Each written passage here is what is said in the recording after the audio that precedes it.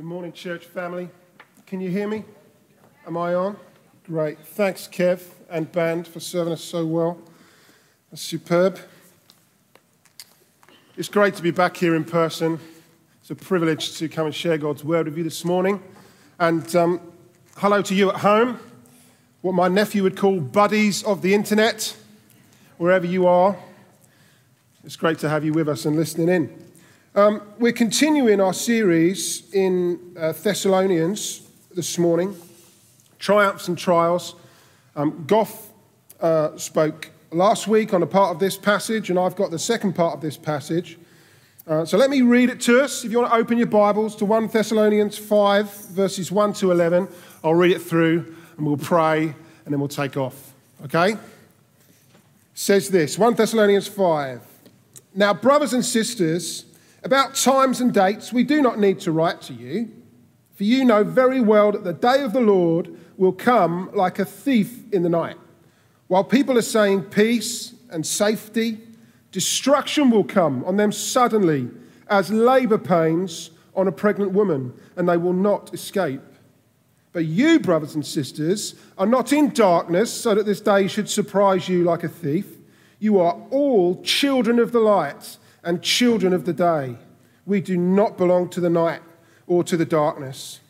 So then, let us not be like others who are asleep, but let us be awake and sober. For those who sleep, sleep at night. Those who get drunk at night. But since we belong to the day, let us be sober, putting on faith and love as a breastplate and the hope of salvation as a helmet. For God did not appoint us to suffer wrath, but to receive salvation through our Lord Jesus Christ. He died for us so that whether we're awake or asleep, we may live together with him. Therefore, encourage one another and build each other up, just as in fact you are doing. Amen. Lord Jesus, I pray you will be with me and help me this morning as I try in some way to convey simply the hope that we have in you. The hope that we've been singing about, the living hope you are to us, Lord Jesus. I pray you'd open eyes this morning to see you clearly, to see you for who you really are. I pray you'd open hearts, Lord Jesus. Holy Spirit, would you break open hearts to receive your grace, your goodness this morning, I pray. Lord, we want to leave here different to how we were when we came in. In Jesus' name, amen. So those of you that tuned in last week will know Goff spoke to us about what happens after death. And when Paul addresses these questions coming from the Thessalonians about bereavement and what happens to Christians who are dead, if you haven't listened to that, please listen to it.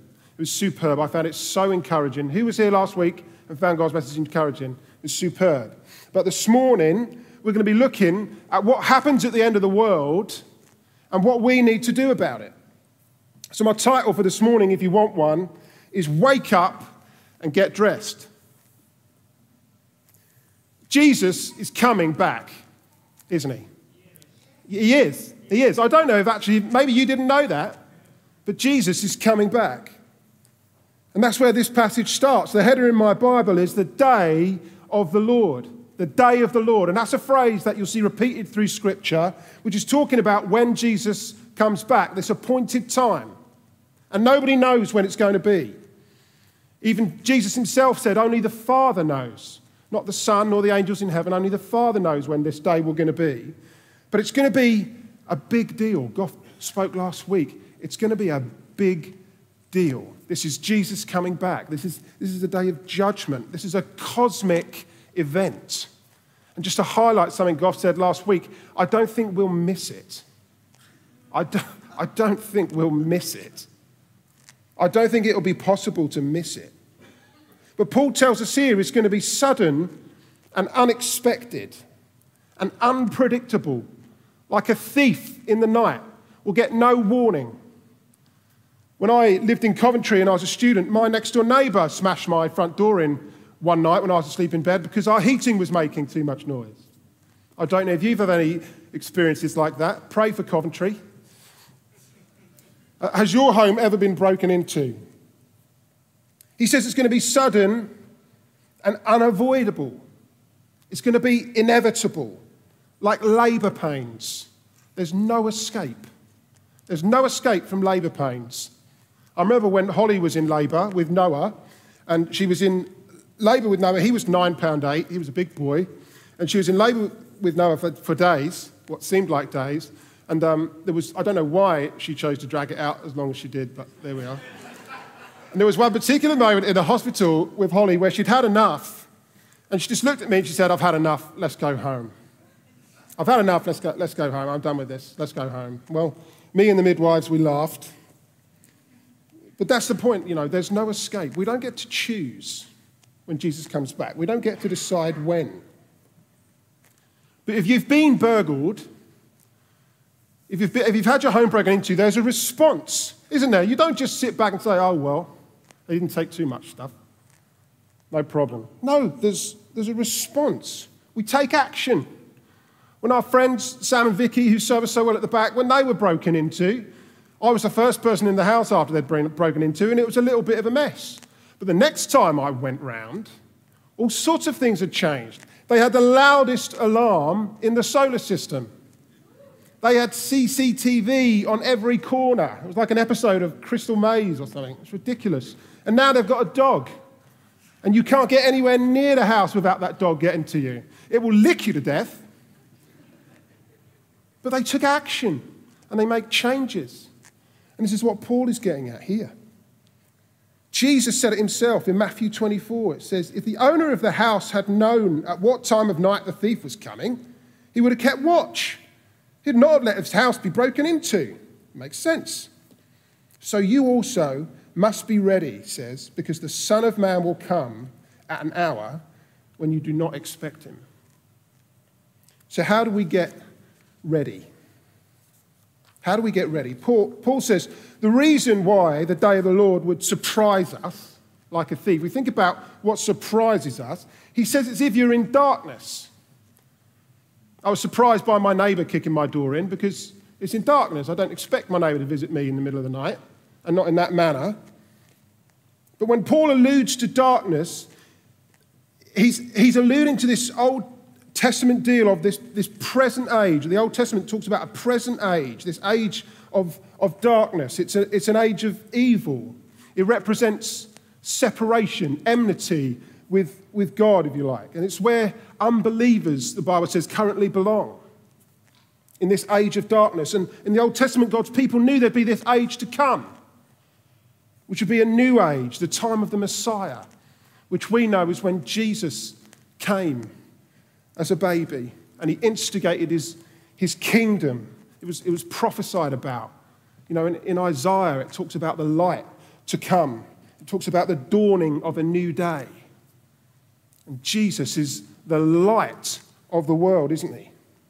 And it's this new day that us followers of Jesus belong to. And this is what Paul is saying in Colossians 1. He says, "For he's rescued us from the dominion of darkness and brought us into the kingdom of the one he loves."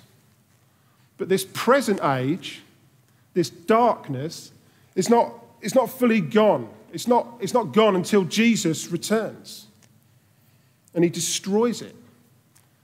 It says destruction will come suddenly.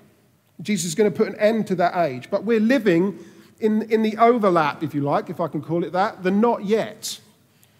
Paul puts it like this in Romans 13. "And do this, understanding the present time, the hour has already come for you to wake up from your slumber, because our salvation is nearer now than when we first believed. The night," which is the darkness, "is nearly over, and the day," which is Jesus coming, "is almost here." So he says, let us put aside the deeds of darkness and put on the armour of light. If you remember Marcus and Johnny last week talking about the armour of God, this is what it's about. It's time for us to wake up. I don't know if you feel that this morning, those of you that may be tired, physically tired or emotionally drained, but it's time for us to wake up. You see, whether we're living in darkness or not, it depends on who we are. Whether we're ready for Christ's coming, it depends on which age we belong to. That's what Paul is saying here. Do we belong to the darkness of the present age or the light of the age to come?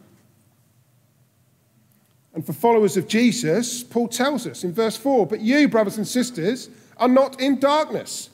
You are all children of the light and children of the day.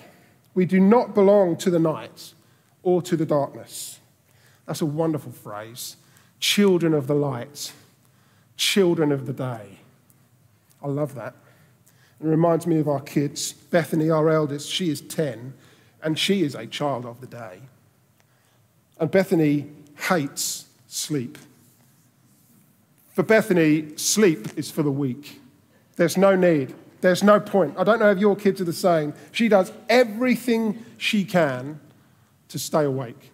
Verse 6 in here is her life verse. No need to be like others who are asleep. There's no need. Be awake. We're going to get her a T-shirt with Dylan Thomas on it. Don't go gently into that good night. Rage, rage against the dying of the light. That's Bethany. She hates going to bed. In fact, all my kids are the same in a way. I don't know if your kids are like my kids. When I get home from work at the end of the day and we sit down and we have a meal together, and I'll generate some conversation and I might say, "Hey, how was your day? Who taught you today? Who did you play with at lunchtime? Who did you talk to? What happened? Don't know, can't remember, don't know, can't remember." Often. But when bedtime rolls around, that's a different matter. All of a sudden, there's a download of information that needs to be conveyed and communicated. And I'll kiss them goodnight and I'll switch the light off. "Night, guys, love you, night. Oh, Daddy, I just remembered this. Recollect all this stuff from the day. I need to tell you this, This happened with this friend and I learned about this today and I was wondering about this. And I've got this deep philosophical question that you need to answer before you leave the room," right? But that's what it's like. They're children of the day. They're daytime people, and Paul's encouraging us to be the same. Children don't like sleep, and they don't get drunk. And Paul's encouraging us, pursue that daytime behaviour, not nighttime behaviour. You think about what nighttime behaviour is. When Paul's talking about sleep, he's talking about spiritual sleep, not real sleep that we all need desperately more of, right? He's talking about spiritual sleep. Let's think about what that means. Being spiritually asleep, switched off, right? And indifference, morally, spiritually disengaged, carelessness maybe, laxity, living without a consciousness of the coming day, of Jesus' return. Or being drunk. I don't think Paul's too concerned with how much alcohol the Thessalonians are drinking so much here in this passage. I think it's a metaphor for checking out, for letting go and disengaging with reality. You can be awake but not sober, right? You think about what happens to us when we're drunk. We lose sharpness. We might lose focus. We have blurry vision. We're incoherent. We may get to the point where we're unstable, where there's an inability to function. We have lower inhibitions. We have lower standards, lower caution, poor judgment. And all of that stuff is nighttime behaviour. That's what nighttime behaviour looks like. Stumbling around in darkness. So why do we live in darkness? Why do people live in darkness? Well, sometimes I think being asleep, spiritually asleep, can be a response, actually, to the difficulties of life, to the trials and the hardships and the stuff that life just seems to throw at us sometimes. Suffering. Because people can't make sense of the darkness around us. Our world can feel dark sometimes, can't it? You know, I was driving home the other night from work, and there was a piece on Radio 4 about a mystery illness in children, in Syrian refugees who were living in Sweden. And these children had been in Sweden a while, but it looked like they were going to be refused asylum and have to move on somewhere else. And their reaction, these young kids, to this news was they stopped talking, they stopped walking, and eventually they get to the point where they just stop opening their eyes at all, and they stop moving, and they end up being fed by a tube. There's brain function, but they're unresponsive. And some of them have been known to sleep like that for 1.5 years. And they don't really know an awful lot about it. There's this psychosomatic coma that these kids go into. And they call it resignation syndrome. Resignation syndrome. There's a quote here from the expert. It says, "The view commonly held among doctors treating children with resignation syndrome is that recovery depends on them feeling secure and that it's a permanent residence permit that kickstarts that process. In some way," he says, "the child will have to sense that there's hope, something to live for. That's the only way I can explain why having the right to stay would, in all the cases I've seen so far, change the situation." What a picture for us. The cure is hope. These kids are woken by hope, by the promise of asylum. And spiritual sleep can sometimes just be a result of a life with no hope. In verse 6, he says, "So then let us not be like others." And there he's talking about unbelievers who are asleep. "But let us be awake, alert, and sober." That means self-controlled. How do we stay alert and self-controlled in our world with all the stuff going on, all the stuff that comes at us from the media, from the telly, from the internet, from our work situations, our family, all the stuff we live with? How do we live with clarity? How do we live with focus? We need to get dressed. We need to get ready. Paul tells us here, being alert, living with clarity means living ready for warfare. He tells us in that passage, put on the armour of light. We need armour. Look around you. We're in a battle. You don't have to look far around our world to know we're in a battle. If you don't feel like you're in a battle this morning, a spiritual battle, it might be because you're asleep. But we're in a battle of darkness versus light, right? Darkness, the work of the enemy, versus light. Jesus is the light, and us, his church. In Matthew 5, Jesus calls us the light of the world. He says we're a city on a hill that can't be hidden. But we need armour. Paul tells us, putting on faith and love as a breastplate and the hope of salvation as a helmet. A breastplate protects our heart, doesn't it? The core of who we are, the thing that guides our decision-making in life. And a helmet protects our mind, which is our thinking. And that means testing the things we put in our minds against Scripture, against God's Word. And it filters through. It filters through the darkness, through God's light, and it reveals the lies of the enemy. It protects us from the enemy doing our head in. Literally, from lies of the enemy crushing our minds. And it's not a case that we put a helmet on and run away. It's not helmet on and hide. It's helmet on and engage. How do we engage? With faith and love. There's our wonderful triad, faith, hope, and love that Paul goes on about all the time. It's wonderful. 1 Thessalonians, right at the beginning of our book, says this: we remember your work produced by faith, your labour prompted by love, and your endurance inspired by hope in our Lord Jesus Christ. That's faith in God, taking God at his word, believing what he says is true, which enables us to love people, enables us to love our enemies. When we've got faith in God, we're able to love radically. We're able to be brave, We're able to take action in situations where we see that it's needed. And we've got hope in the return of Jesus. That's our hope. We're going to be with him forever. That's what our hope is built on. Salvation instead of judgment.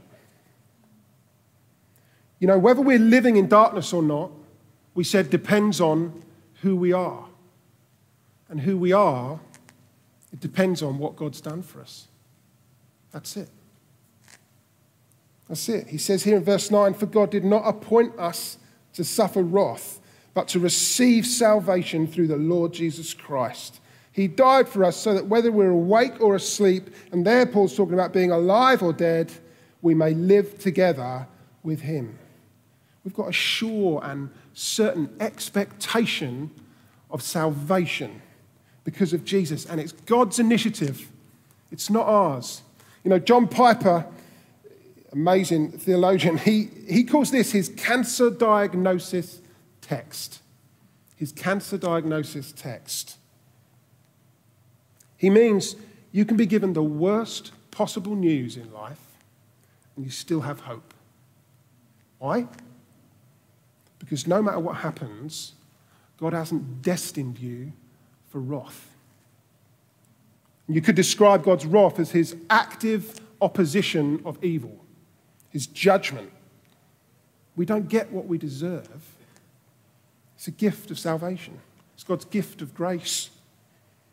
If you're not a follower of Jesus this morning, the Bible says if we recognize our need for Jesus, if we recognize our need for him, if we recognize the harmful habits in our lives that the Bible calls sin, and if we can turn our back on that stuff, if we can put our trust in Jesus, what he's accomplished for us on the cross, we receive his forgiveness and he wipes the slate clean. We receive his gift of salvation. We're raised to life with him, to a promised future. We live forever with him. We live forever with Jesus, and that's the goal, right? That's the goal. Jesus died for us, so we're in relationship with him, to be with him. And our hope it's not an eject button so much. It's not necessarily relief from the trials and hardships of life. It's that we get to look to the Lord of the trials, that he's with us, like Chris talked about earlier. He's with us and he walks through it. We get to rejoice in Jesus' presence in the midst of that stuff, knowing that when he comes back, we'll be with him, in relationship with him for eternity. And that's the triumph. That's our permanent residence permit, right? And that's a solid foundation to live on.